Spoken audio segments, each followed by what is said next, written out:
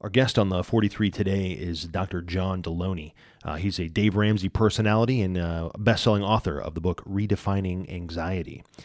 He honestly has kind of hit the nail on the head as far as sad clown syndrome is concerned, and we got to talk to him quite a bit about what that looks like, maybe some ways to overcome it, and how through being connected to one another, that's how we're going to make the difference. So hope you enjoy.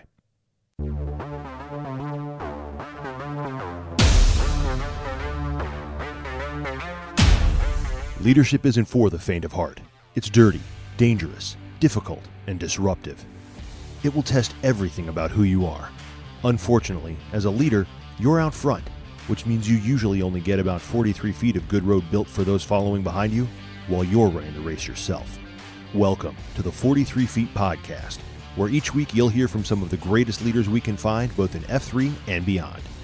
If you're going to lead, you'll need to be ready for the difficult challenges, for what lies ahead in the unknown, for what's lurking in the next 43 feet.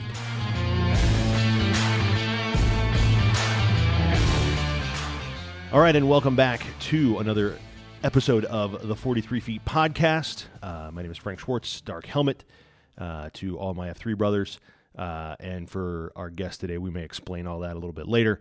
I'm joined, as always, by F3's Ralph out of St. Louis. Welcome, Matt. How are you? I'm doing great. Good to see you guys. Matt, where did you post this morning?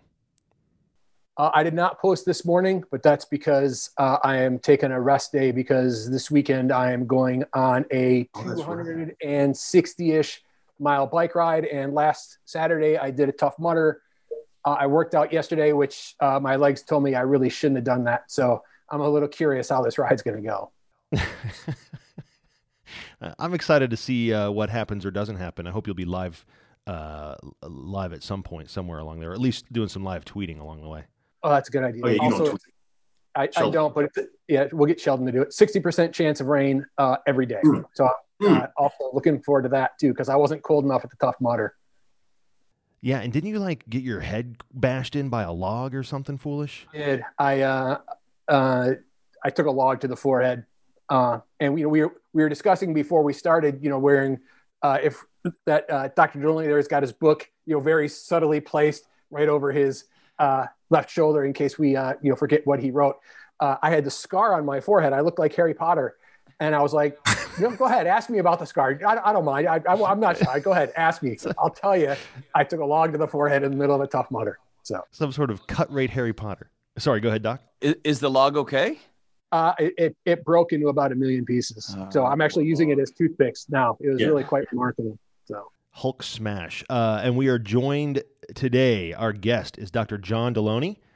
He is not according to him, but he's a very handsome, well-spoken, well-read, amazing fellow who has written a book that we're going to get into here in just a little bit. And some of the things that he wrote, because I think they are super relevant to F3 and some of the challenges and things that we face as men in our world. So welcome, John. Welcome. What's up, guys? How are you guys? Excellent. Top shelf. I got to ask, is Dark Helmet, tell me that's a Spaceballs reference. Oh, yeah, absolutely. So every guy who comes out to an F3 workout, and you there in Nashville will be able to attend any one of your choice. We'll send you a link. It's free. You can just show up. It's pretty rocking. And it is where men get together, and we call it grown man recess a lot because you get to get out there and act like just idiots for an hour every morning. But every man who shows up to an F3 workout receives an idiot nickname. It usually has something to do with either his name or his profession. Although I'm not huge on the profession ones, simply because what if a guy changes his profession? Then what happens then? But a lot of guys are into that sort of thing, so they'll call you just other dumb, stupid things. And so anyway, it's based on all that kind of stuff. And so my last name is Schwartz, and so that it was a pretty short walk to get to Dark Helmet. So you don't have a lot of people with the cinematic sophistication to remember "May the Schwartz be with you," and so it hasn't been a super great day, and we could stop right now, and the universe and you'd be good. Man, I think 2/3 of my childhood was exclusively Spaceballs and Stand By Me quotes. That's just how we interacted with everybody. Dude, that is exactly what those are my two as well. That I was going to say the two movies I've seen the most are Spaceballs and Stand By Me. Probably 5,000 times each. Yes. Yeah. So that tracks because he's given me that story before, and so I believe him. Ralph's nickname is because he puked. Yeah, it is. Yeah, in the middle of a high school tennis match while the ball was in play. So, and not just once either. Apparently, it was spectacular. Yeah, it was 3 just heaping massive amounts of vomit. And then I stood up and said, "All right, guys, I'm done," and walked off the court. Oh, so, it should have been quitter. You should be quitter. And they ask, a lot of times when they're naming you, they'll ask you your life's most embarrassing story. I would recommend you just don't answer that question. Yeah. Okay. Deloney gets it. See, your name should have been Quitter. I like that. That's solid. Dude, my last name rhymes with the lunch meat, man. It was a rough childhood. Yeah. It got out of the gate bad. Yeah. Well, and you were telling us right before we kind of hit record and got going here, John hosts a podcast that is quite popular, and apparently the day that it debuted, and it was a big deal, and it debuted at #1, and it was, just this awesome experience. And then he has this lifelong friend, as many of us would in F3, who had the love enough to send him a text that said, "Deloney, your podcast sucks." That's it. And you know what? Right. That's how I knew we were onto something. Yeah. Because if it was really bad, he wouldn't have said anything. He just would have. Right. Or he would have been like, "Hey, good for you." Like work. Yeah. Hey, high five, man. But no, the fact that he reached out and said it was terrible, that let me know, hey. That's right. You're like, nailed it. Well, John, so I'm just going to kind of jump in here and say, can you just give us kind of a high level, your background and how you ended up here, and why in the world you decided to write a book and kind of that sort of stuff? Yeah, I think the high level is I grew up in Houston. My dad was a homicide detective and a SWAT hostage negotiator. And then halfway through my life, he quit that literally like over a weekend and started working as a youth minister. He always volunteered to help teens out of trouble. And who were working through challenges and working with families behind closed doors. And he quit over a weekend and became the youth minister. Before that was an actual profession. They were still making it up on the fly back then, and worked with a church for 20-something years. And now he's back in his elder years. He's a criminal justice professor at a university there in Texas. And then at the same time, my mom was told as a child and into her late teens, Christian women have no business going to college. You don't need to be educated. You've got a role to play in society, and that's that.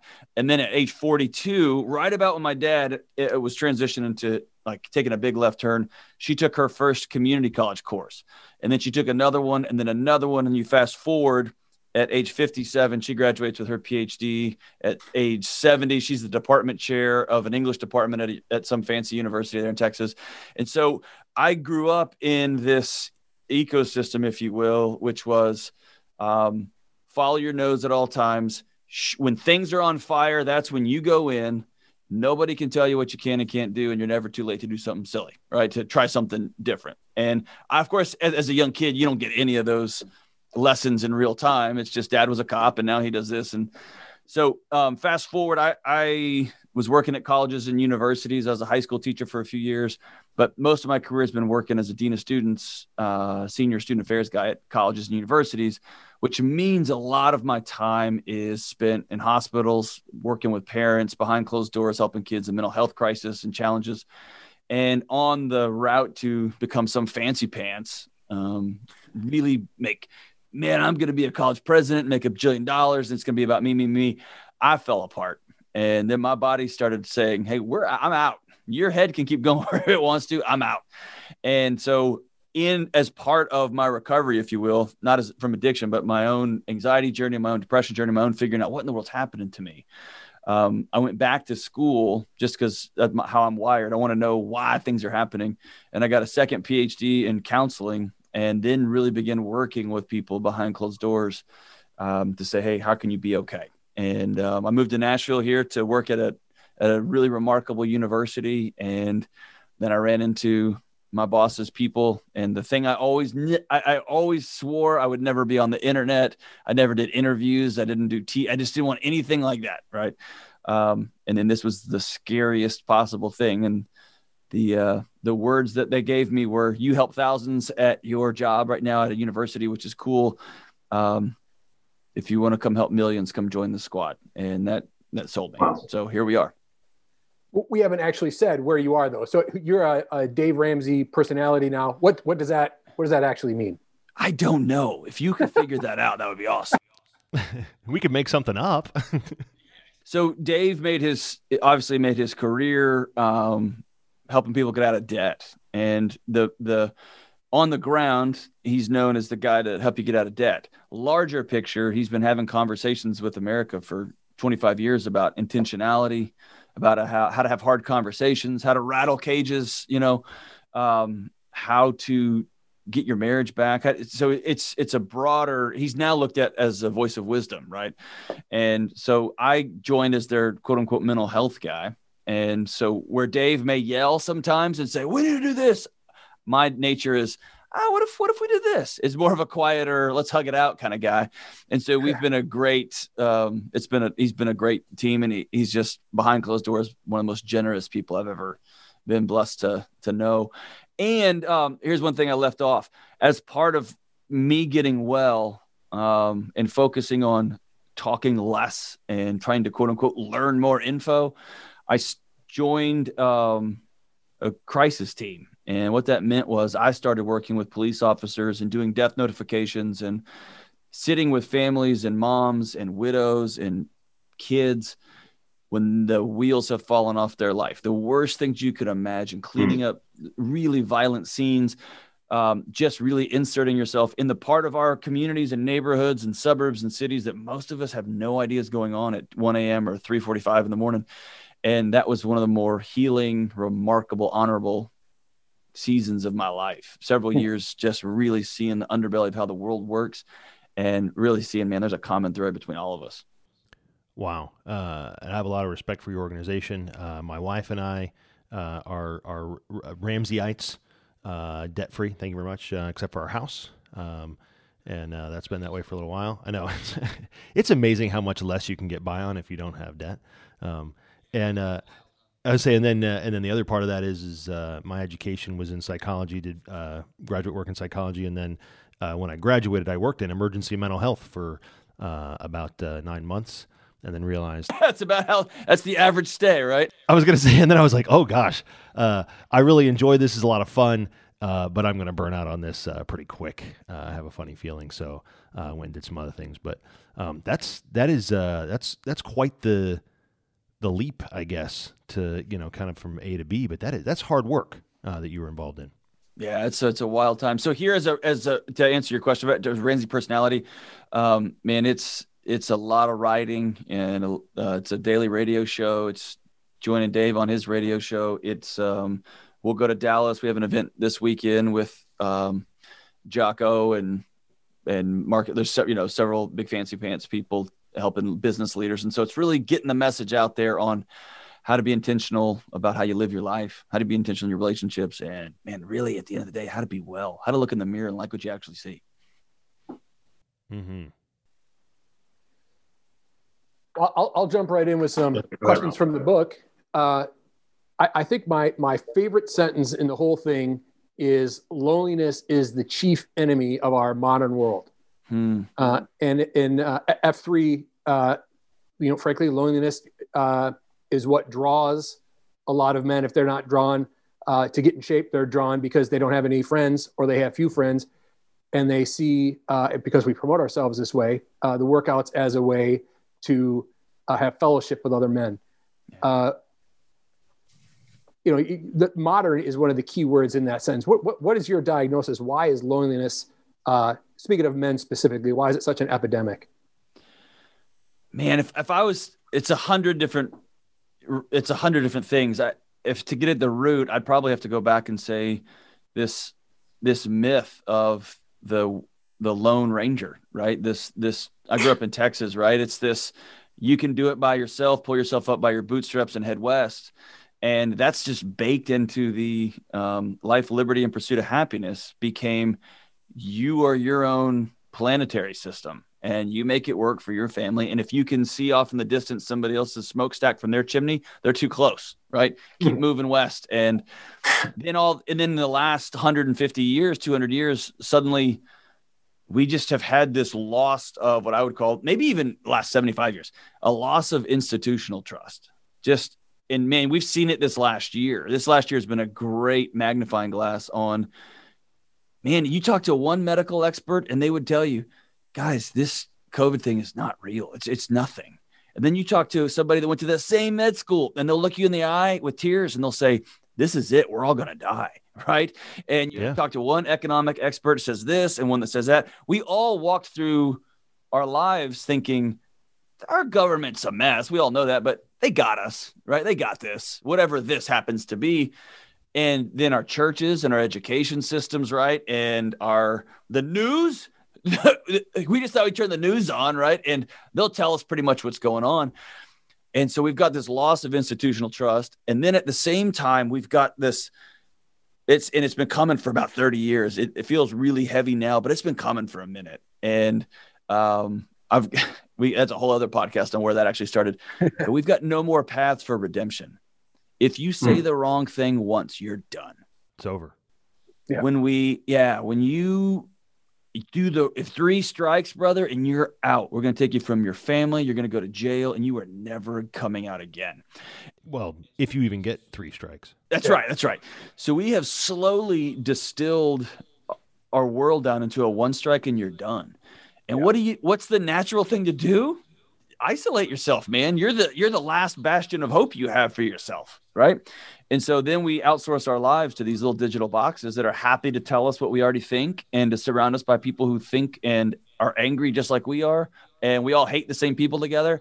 And man, that is a recipe for we are all our own islands. And then when somebody needs us to come together, like, I don't know, like a pandemic hits, it's every man for himself. And that's where we find ourselves. Yeah, we're watching them beat each other over the head to get gasoline here on this coast. Yeah. But, I mean, and the news is saying, hey, it'll be back up in a few days. Yeah, the trucks are running now. Like it was 2 days worth of the trucks didn't run. There was no need to have anything happen. Yeah. And there's just this utter lack of leadership. There's an utter lack of communal character.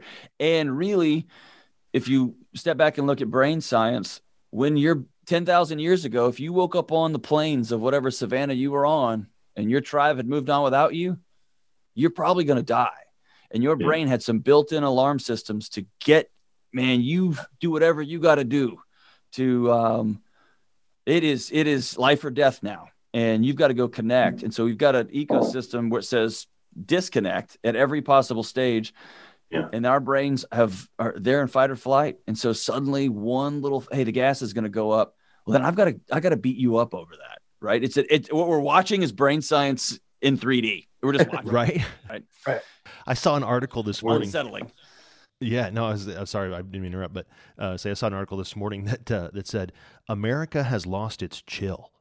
Yeah. Hey, it's funny you mentioned that. I was I was talking to someone just a little while ago about 10. I'm an obsessive kind of a Looney Tune fight fan, and I ran into Chuck Liddell years ago in Vegas. He couldn't walk through a place now because he's too famous, but back then he wasn't. It's just a hardcore group of nerdy fight fans, which is what I was. Yes. And I'll never forget. It was eerie because it was like being with Yoda. He was so calm and so chill and had such a kind presence about him. And it was so not what I was expecting of a dude with a mohawk and tattoos on his head. Right. Unnerving. And then it hit me on the airplane ride home. It was like 2 days. I was like, what is that guy's deal? That was weird. I just wanted to hang out with him. And I realized, oh man, he can beat up everyone on Earth. Literally anyone he meets. All of Earth. He's got nothing to prove to anyone. And then all of a sudden he was able to tether into this, to anchor into the bedrock of Earth and say, man, I can just be a person of joy and peace because I can. And I think America for the last 100 years has walked around strutting our shoulders like that, right? Like we're crazy, but when it all goes down, we're good. And now we've lost we're a little bit like, I don't know if we're good anymore, man. Yeah. Ralph, you have a follow-up. Go ahead. Yeah. What's the solution to loneliness? How do we solve that problem? Oh man, it's multifaceted. It's one of the, it's like, hey, how do you lose weight? Diet and exercise. All right, have a great day. Right? It's really simple solutions that are really hard to do. Right? How do you avoid loneliness? Hang out with guys. Yeah. Be vulnerable. Be willing to get hurt, and go against everything you've been taught your whole life as a man. Right? I think that should be easy. It starts with men by having the courage. It's a courage that most men will never know. The courage to look in the mirror and say, I'm lonely, to say that word out loud. And I don't care if you're married. I don't care if you're surrounded by people that love you. I don't care if you're surrounded by a bunch of dudes at a happy hour after work. That's not lonely. Lonely means that you've got somebody that gets what a loser you are, that gets your inside jokes and loves you anyway. It's somebody that, we got 2,000 friends on Instagram, but you got nobody to come over your house and help you fix the staircase, right? You got nobody. And so it starts with looking in the mirror, and probably similar to your program. At some point, you got to look in the mirror and say, I don't like what I see. I don't like the body that I've got now, and I need to do some work. It's very similar, but it's hard. And then the second thing is, you just said it, you got to reach out and start working towards making friends. And unfortunately, after college, man, that we just don't have any uniform experiences that we all go through together that help bond and make friendship, which is why your program, I've never heard of it until just now. And it's extraordinary. It gives men cover. It gives them a shield to get around other men and to laugh and tell jokes and to say, hey, that joke's not funny. And to say, I'm sorry, and to struggle and fall. Or your podcast sucks, or. Yeah, your podcast sucks. And people laugh at you and help you back up. But you got to go out and be around other people, which means you got to risk. And we talk a big game, us men, but we are not good at risk. We're not. We'll buy Bitcoin all day, which is just nonsense, but we will not be. That's not risk. That's made up stuff. It's funny. And so in our parlance, and this is this movement that we're a part of was started just a little over 10 years ago by a couple of guys, one guy named Dave Redding, another named Tim Whitmire. And it was an unintentional thing. They just thought they were going to, work out and have a good time working out. That's what they thought was going to happen. And then it sort of blossomed into this other thing. But what you just described is what we refer to as sad clown syndrome. Where and that's a nod to The Sopranos if you've ever watched that, but it's this idea that we all look happy on the outside, but inside we're dying. We've got to hide it all underneath because we can't be the vulnerable guy. We can't be the guy who didn't do it. And the reason I think the workout is so attractive and it works is because your physical body, what you see in the mirror, is a tangible indicator of how lousy it may or may not have become, right? It was easy. I think I remember it very clearly for myself when I sat in my car one day and I put my arm on my stomach, and I was like, "The big whoops! This seems like a problem," And there's something about living in a dorm, right, or living in barracks, or going through the police academy. Like, I see you without your shirt on. I see you when she dumped you. I've seen you, when you've had too much to drink. I've seen you when you failed the test. You can't hide. And right. We don't know that at the time, but you cannot connect with another person unless you're vulnerable with them. Unless you can say the words, hey, this hurts. Hey, I'm scared about this. I don't know. I don't have an answer for this. And man, when you can say that, then somebody else can plug into you. And that's it, man. And our wives are dying on the vine next to us. They're living parallel lives. They're sleeping in bed with us, but they're not connected to us. Our kids, the same, are getting lots of our instructions and our info, but they're not getting us because we're not getting us, man. And it's endemic. Wow. Yeah. I want to, I thought I would start the podcast with a lot of laughs. Right. Well, on that note, I hate to say we're out of time. So best of luck, everybody. You're going to die. But no, I was going to say I want to connect. We'll do it off air, but we'll send you a book and see if it. I don't have my picture on the cover or anything, but Hey, I didn't want that on mine either, man. That's Well, it's funny that you say that, but I mean, you're a good looking guy, but it really, a lot of it is just, when you're a personality, and I think that's part of the shtick, right? I mean, you gotta put your face out there or whatever, but no, so many of the things that you're saying are so in line with what's now.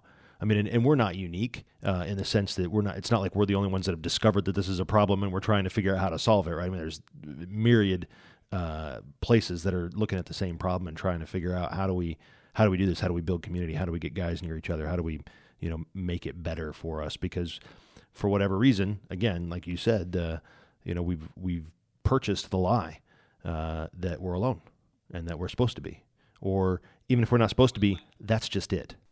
Or my only value is achievement, accomplishment. I am literally worth nothing if I ever don't get the next thing, right? Yeah. There's never a moment I can look at my account and exhale and go, I'm good. I can go back to being a high school basketball coach because that was my favorite job.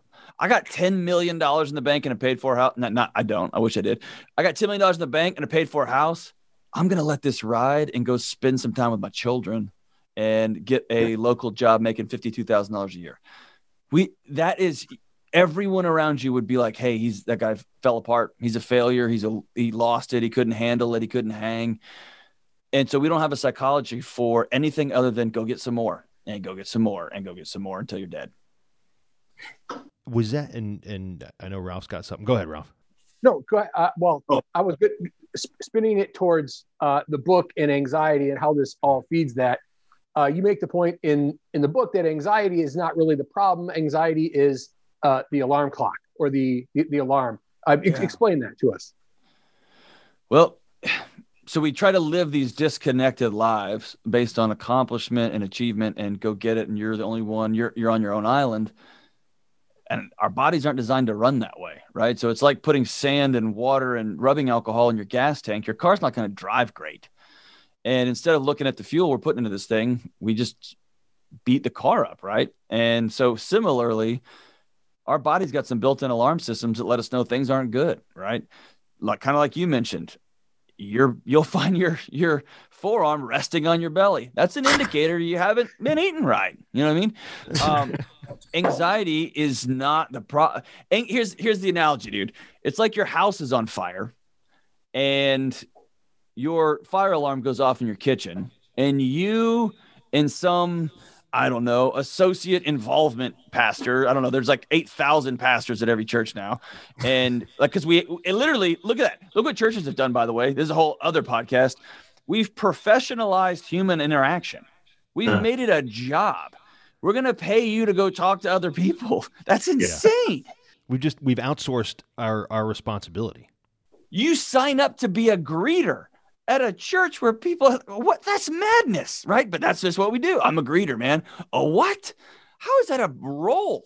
We should all be saying hi to one another, right? But anyway, you and some like wacko associate something or other pastor and a therapist are up on a ladder in your kitchen trying to get the batteries out of the smoke detector while your house is burning down. That's what we've done with anxiety. That's what we've done with depression. That's what we've done with ADHD. All these things are signals that the world we have created for ourselves isn't good. And we're blaming the signals, right? We're blaming the signals for our problems. So all anxiety is, man, it's an alarm system that says you're in a situation that's not safe. You're in a situation that you have no control over what's coming next, and or you're disconnected. You've got broken relationships. You are out there completely untethered. You're in the savannah alone. That's all anxiety is, man. And we have over dramatized it, made it this wild thing that you got to go fix and heal. And dude, you got to get some friends, right? You've got to be in a situation where you're safe. We're not looking at the whole picture, man. No, you're right. And we talk a lot in F3 about becoming emotionally durable. And part of the way that we do that is through something that we have termed the CSAUP, which is an acronym which stands for completely stupid and utterly pointless. And we gather ourselves together. And in fact, I would classify, as we talked a little earlier, I can't remember if it was while we were recording or not. No, I guess it was. It was, we were talking about Ralph taking a 250-mile bike ride with some buddies, and then last weekend he was in a Tough Mudder. This weekend I'm running a 10K, but that's not really enough. So I've got to carry some heavy things while I do it, and all of us idiots, are together doing this, and that shared suffering, brings that bond. It's not that kind of workout. I know. As soon as it came out of my mouth, I was like, well, there went the Christian audience. Seen some Tough Mudders, and those are different. Y'all's are different in St. Louis. Yeah. It takes a different kind of dude, doesn't it? It's not sane. There's nothing rational. Well, especially the bondage Tough Mudder. I have never seen one of those. That is extremely dangerous. Yeah. The safe word is more. That's the. My anxiety meter is being pegged by All right. Back on track. John, you said, one of the things you said a minute ago about the chase and chasing to get to achieve or to accumulate or whatever those things might be. And so it's funny, obviously, connected to the fact that, as a Dave Ramsey personality, one of the things that Dave preaches and teaches and everyone I'm assuming in the organization does as well is, we get out of debt so that we are out of that prison, that bondage, if you will. And we do these things so that we have that safety and we have that margin and all that kind of stuff. But so we're chasing and accumulating and so on and so on. And then you said, we realize that that's an empty chase. And it made me think, so my personal story is a little along those lines. I was chasing, and realized somewhere along the way, it didn't matter how much money I had, I was always going to chase. And it wasn't because of some sort of divine discontent. It was because of a giant hole, inside. Was that part of because you mentioned you had kind of a downturn. Was that sort of part of your story as well?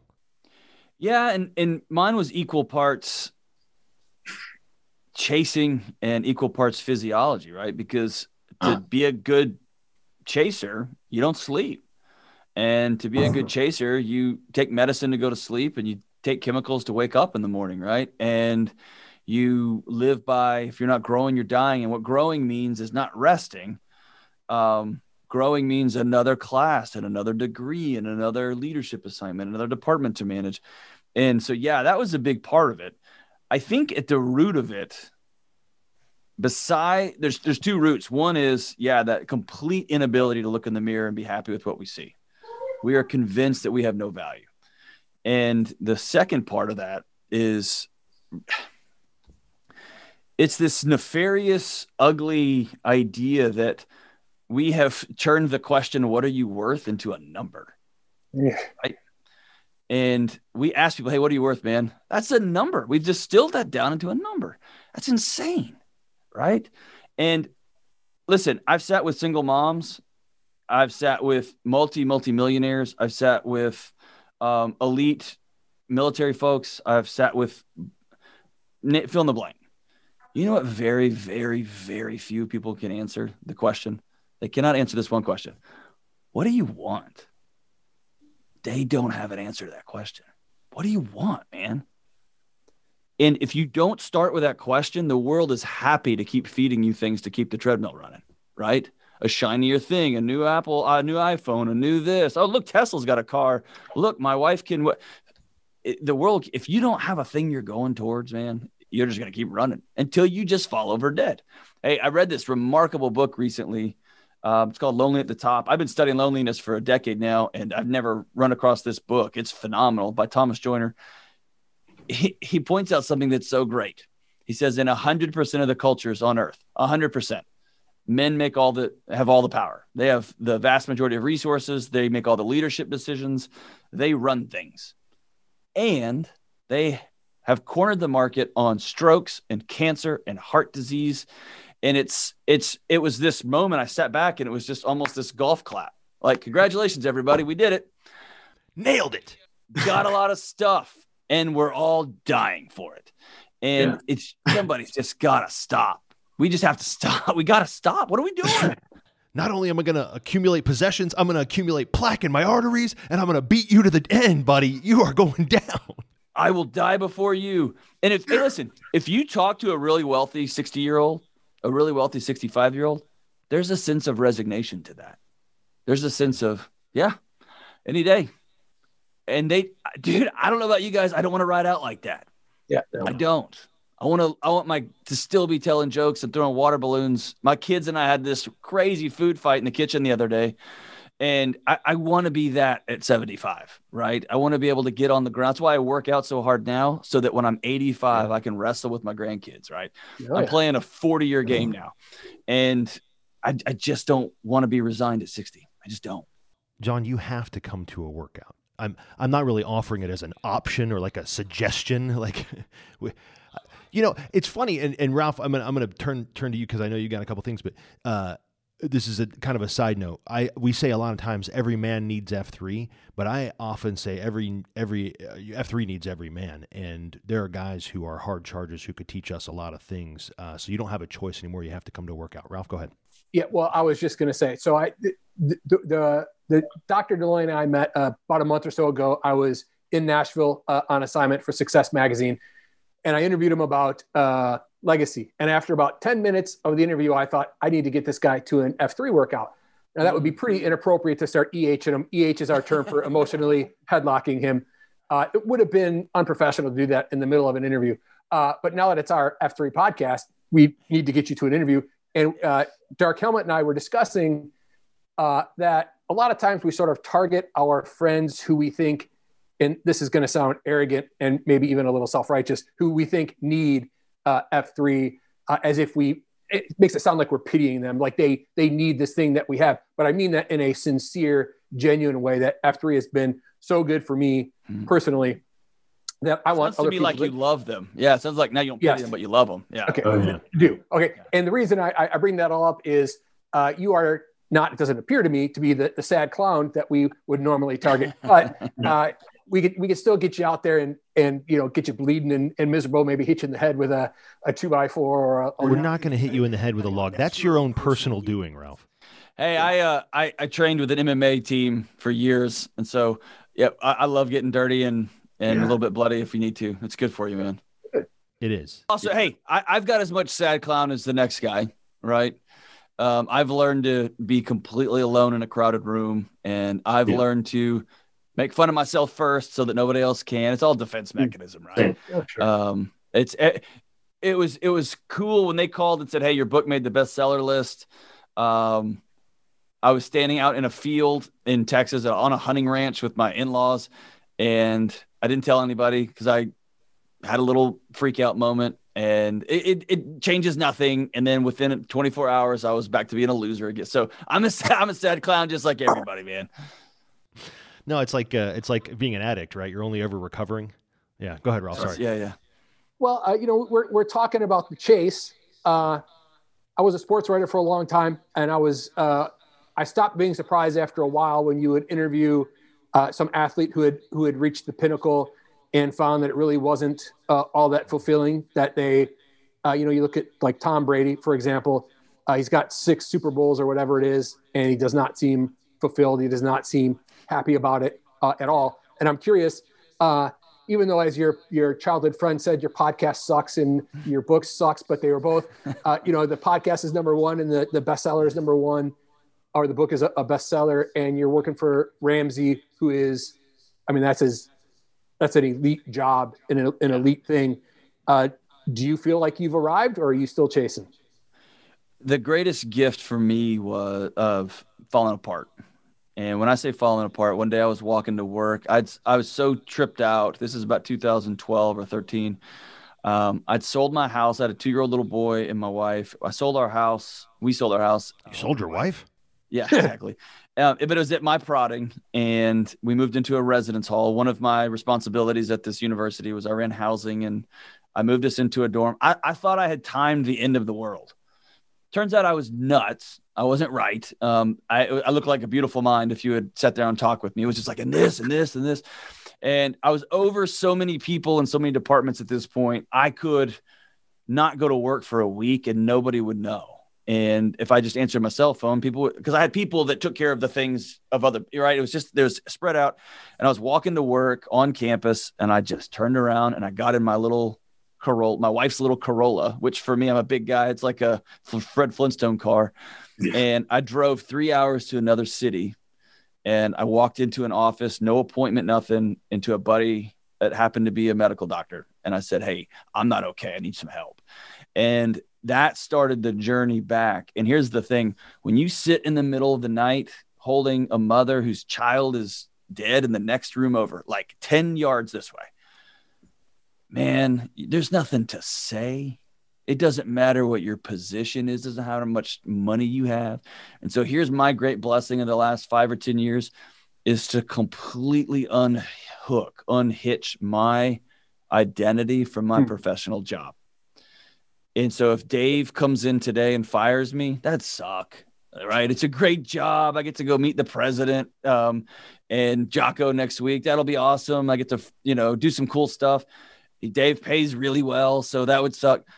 But then we would figure out what's next, right? Because I have worked really hard to unhook from work from identity, right? My identity's in my kids. My identity's in my wife. My identity is being a really good community member wherever I live, being a good neighbor, and being a good friend. And then the job stuff, the assignments that the world throws at you, those are just fun, man.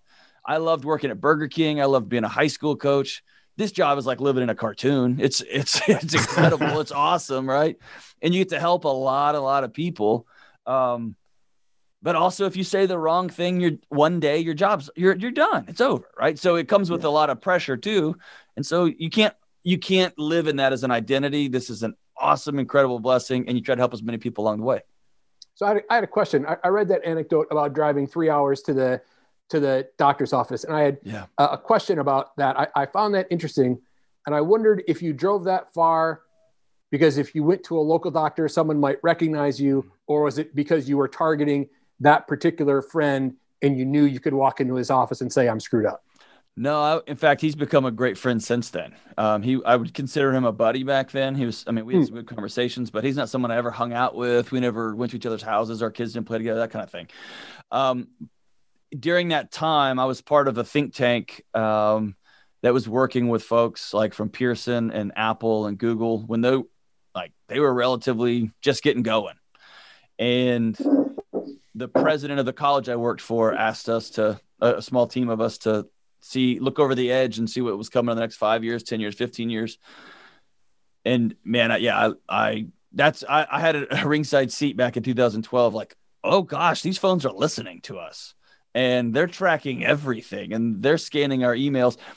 Now we all just know that's happening. Right. Back in 2012, it felt really so I was out of my mind. I didn't want to have conversations in public. I made my friends turn their phones off and put them in the car when we were going to have, hey guys, listen, I had one a spiritual mentor of mine said, hey, just so you know, nobody cares what you do or say, like, you're not that important. And that was an important moment for me. Nobody cares, dude. Right. But yeah, I was out of my mind. I hadn't slept in years. I was burning it at both ends. Had isolated myself, had no friends, all that just going and going and going. So no, he happened to be a guy just that I knew, and I knew he would be there. He's a trustworthy man of character. And we've since become really great friends since then. But no, me leaving town was more related to my psychosis than it was. Okay. Yeah, I was gonna ask and say, was it more just I got in the car and started driving, and then somewhere along the way I was like, you know what I ought to do? No, I knew I needed to go talk to somebody, and I knew I would never trust anybody in my city to do that. Yeah. Yeah. Now, how do you balance the tension of being canceled? You've mentioned that a couple of times. Mm-hmm. With, I wouldn't say you're a flamethrower, but you say some direct things that might make people mad. You tell people they should take responsibility for their own actions, stop eating like crap, stop laying around, treat your body well. Where's the line between, you're also obviously an empathetic person too. Where's the line between empathy and truth telling and also not getting yourself fired for saying something stupid? One, I think there's compassion leads for me.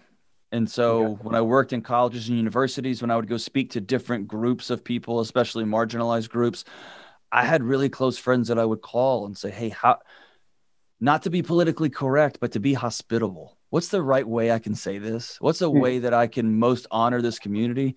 Right. And so I don't get into the political nonsense. I just don't do that stuff, man. I don't have time for that. I've got time to make sure people feel welcomed in my presence. I want people to leave a conversation with me a little more peaceful than when they got there. And so I lead with compassion first. And then I also, as part of being compassionate, I'm going to tell the truth. And I think we've entered an era where people weaponize the truth, right? I've met with people whose husbands came in and said, hey, you're too fat. I'm going to leave you if you don't lose some weight. And if you talk to him, he'll say like, oh, I'm just being honest, bro. I can only be me. I'm being radically honest, dude. I'm just telling the truth. No, dude, you're a jerk, man. You're an absolute idiot, an idiot. And I hope she leaves you first. Now, does that in any way change the fact that she needs to work on her health? No, but she probably, or maybe, or could have a trauma history. If you're living with that idiot, then man, I'd be going to, if she didn't have a trauma history, she does now. So exactly. So there's a co-host too. There's a lineage of compassion there, and she may be beautiful, and she may love the way she looks and need somebody to love her the way. So it's really, honestly, if you worry about making somebody sad and upset, man, they've got their experiences, their trauma history, their agendas, and you can't live in that world or you'll go mad, right? You end up just being the woke group, and the woke's going to eat the woke. That's just how that's going to happen. That will get it spin tighter and tighter and tighter. The temptation is to go to war. I have the same compassion for them too, right? Because I know what they're trying to do. They're trying to make a safe place so people can go to school. They're trying to make a safe place so people can go to the grocery store, for crying out loud. I honor and love that too. Let's do that in an integrous way, in a compassionate way for everybody, right? Totally. So that's I don't know. That's the way I'm approaching it, and I'm also have this benefit, dude. This is all new for me. Like I didn't aspire to be a radio host, and so if this goes away, that'd suck. I love it. It's a great life. But I haven't been working for 42 years to get to this one moment, and I'm going to do whatever it takes to hang on to it, which really frees me to be more compassionate on one end, more honest on the other, and which then I think allows me to do my job better, which then more people resonate with it. Right. No, it's funny. And you just said, kind of I didn't do all that to arrive here at this exact moment to do these things. And because you've unhitched yourself from the fact that your identity belongs somewhere else, it gives you the freedom to be missional. Like you're on a mission. It has nothing to do with the work that you're doing or where you are or what part of the country you live in or where you live, or what kind of house you live in, or any of that kind of stuff. It has nothing to do with any of that. Yeah.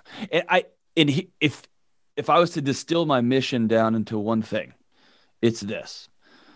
I think we all have the message now. Things are a mess, right? Let's take men, for example. There's only so long you can be told you screwed up everything and ruined everything and everything's your fault. Okay, great. I hear you. Yeah. But I don't have a picture of what that looks like to go be next. There is no example there. And there's only so long I can just keep calling my 11-year-old son in the house and yelling at him and saying, you screwed this up. And he's like, Dad, what? Will you show me how to empty the dishwasher the right way? And then I just go, I can't believe you don't know how to empty the dishwasher, you stupid moron kid. At some point, he quits coming in the house, right? Yeah. And so my mission here is to live a picture of what compassion looks like in the real world, right? I think when people call my show, they have their opinions on, my cousin's transgender, my buddy's just left his wife for his secretary. They've got their opinions. They need my advice less than they need to know, how do you say hello to that person? Because I don't know what that looks like. I've never seen somebody do anything other than yell. And what does that look like, right? And so that's what I'm trying to model. That's the mission, man. How can you model compassion and truth-telling at the same time? We have a phrase that we say a lot, that Dave Redding, Dredd, is his F3 name. He says, it's a strange kind of love that'll leave a man in a lie. Yeah. And so to your point, it starts with that love, starts with compassion. Yeah, exactly. Ralph, go ahead. Yeah, well, there was a story in the book that I think illustrates the point that you were just making. Her name is Sarah. At least her name is Sarah in the book. I don't remember if that was her real name or not. But you talked about just how important it was for you to be present, to honor her story and to acknowledge her pain. You didn't try to tell her, what to do. You didn't try to fix it. You just like sat there and listened. Yeah. Yeah. Most men, we have one hammer in our toolkit and that's it. And so when everyone comes at us with a challenge, man, we got that hammer ready to solve that problem, right? Do you have a nail? No? Well, I'm going to hit it anyway. Your forehead looks like one, honey. So I'm going to start hitting your head with a hammer. And again, it's not a matter of blame. We've got to be able to hear some of these critiques without blame and just let them sit over here in the middle of the table as data, right? My wife tells me that her day was hard, that somebody was ugly to her. She doesn't need my info. She is smarter than me 10x, right? She was Dr. Deloney before I was. She's smart.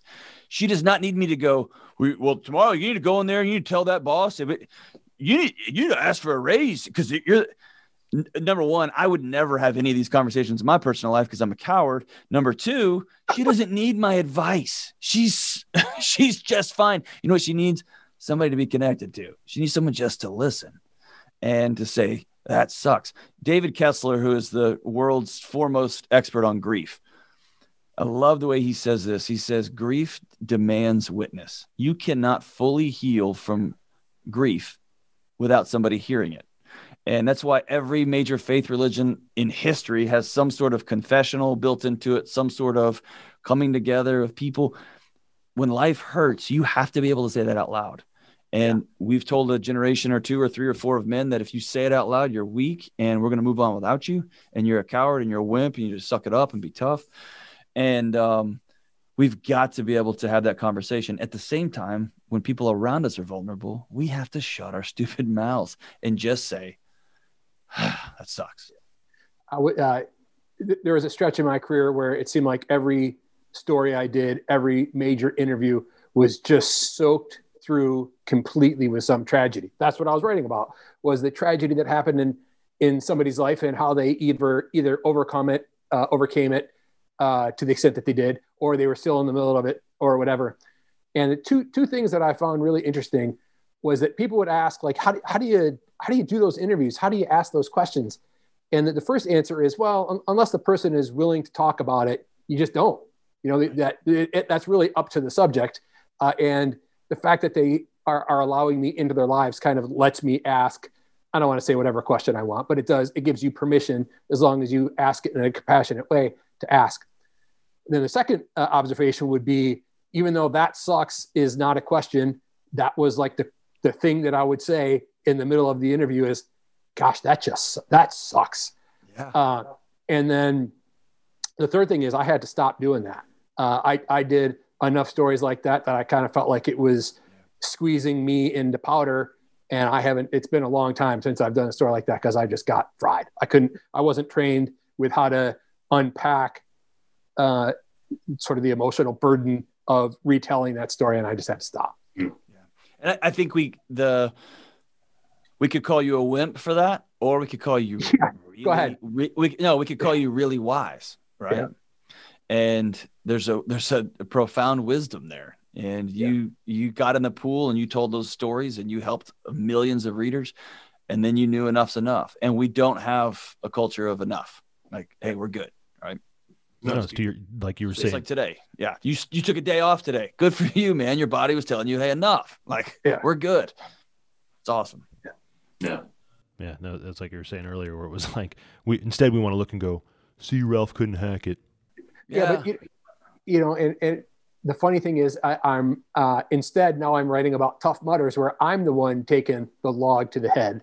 And I'm not really sure what's going on there. So I don't want to point out the obvious, Ralph, but maybe it's because you took a log to the head that you. It's funny. They tease me a lot because I'm 5'9", and so I'm one of the shorter guys. So I catch a lot of grief about that.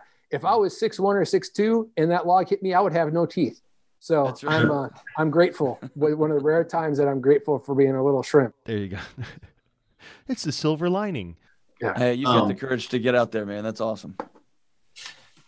So, John, we're kind of at the end of our time, but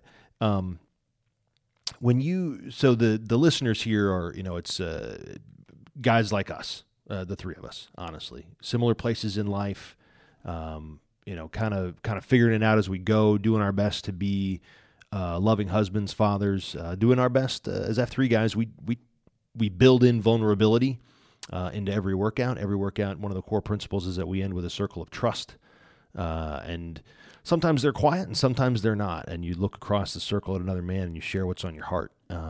And in certain parts of the country that prompts men to pray for you, if that's kind of their faith tradition. In some parts of the country that prompts men to say, hey man, why don't we grab coffee and talk about this later, or whatever. But that it's sort of a built-in piece of what we do. But I think that men, even I was talking to a buddy about it this morning after a tough workout, and we said even the guys that are coming out and working out, even the guys that show up all the time, some of us are still sad clowns. So I don't want to take anything away from Ralph if he has kind of a final question as well, but help. What would you tell guys? Like, what do you want us to know?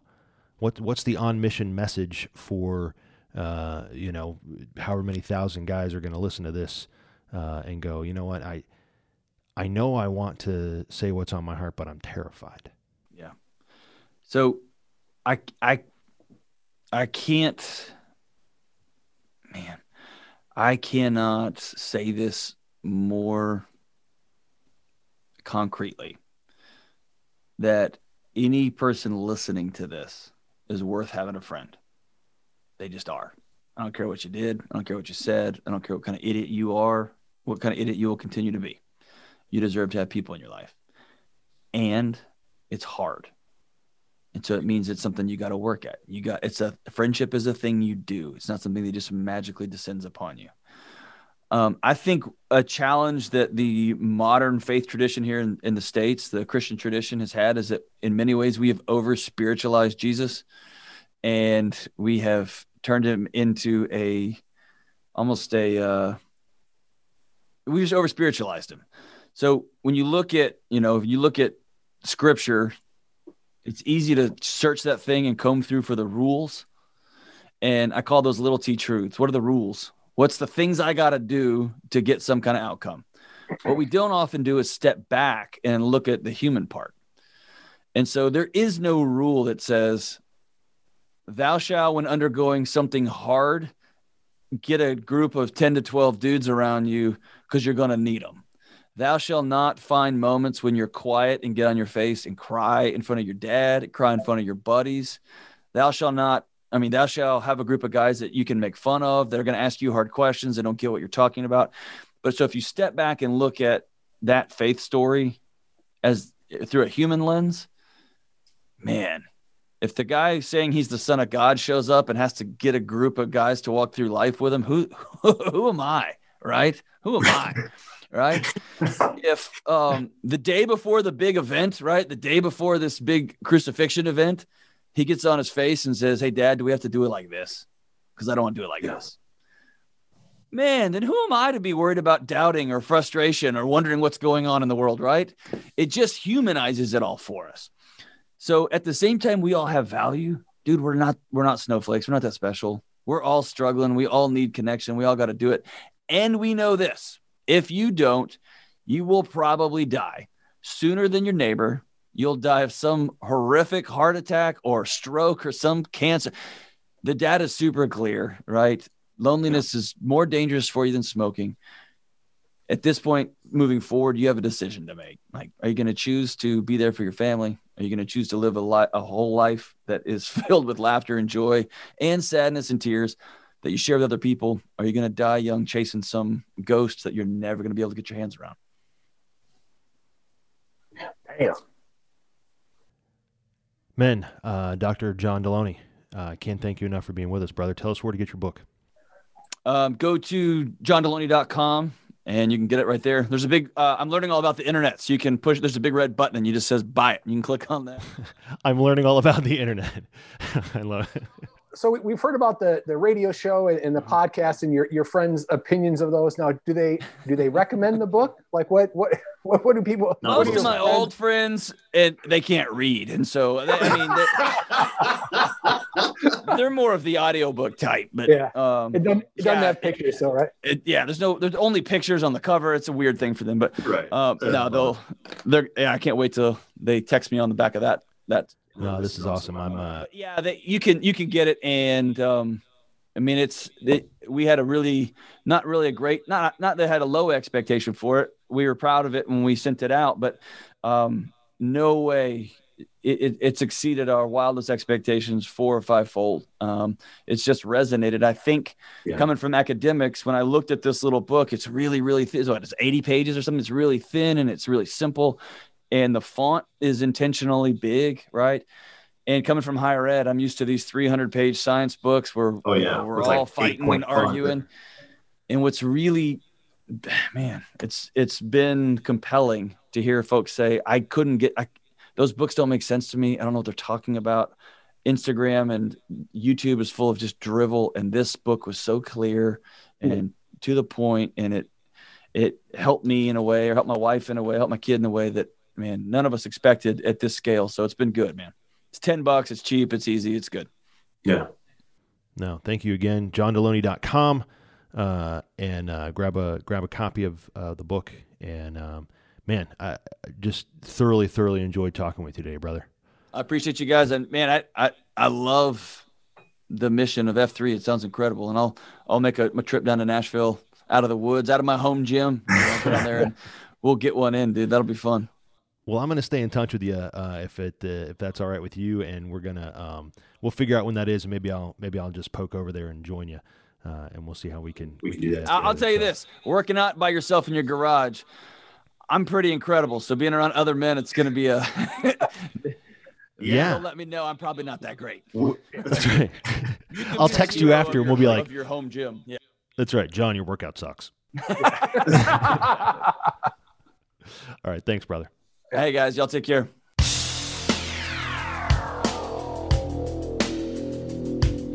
A Monday warrior, mean stride. Today's Tom Sawyer, mean pride.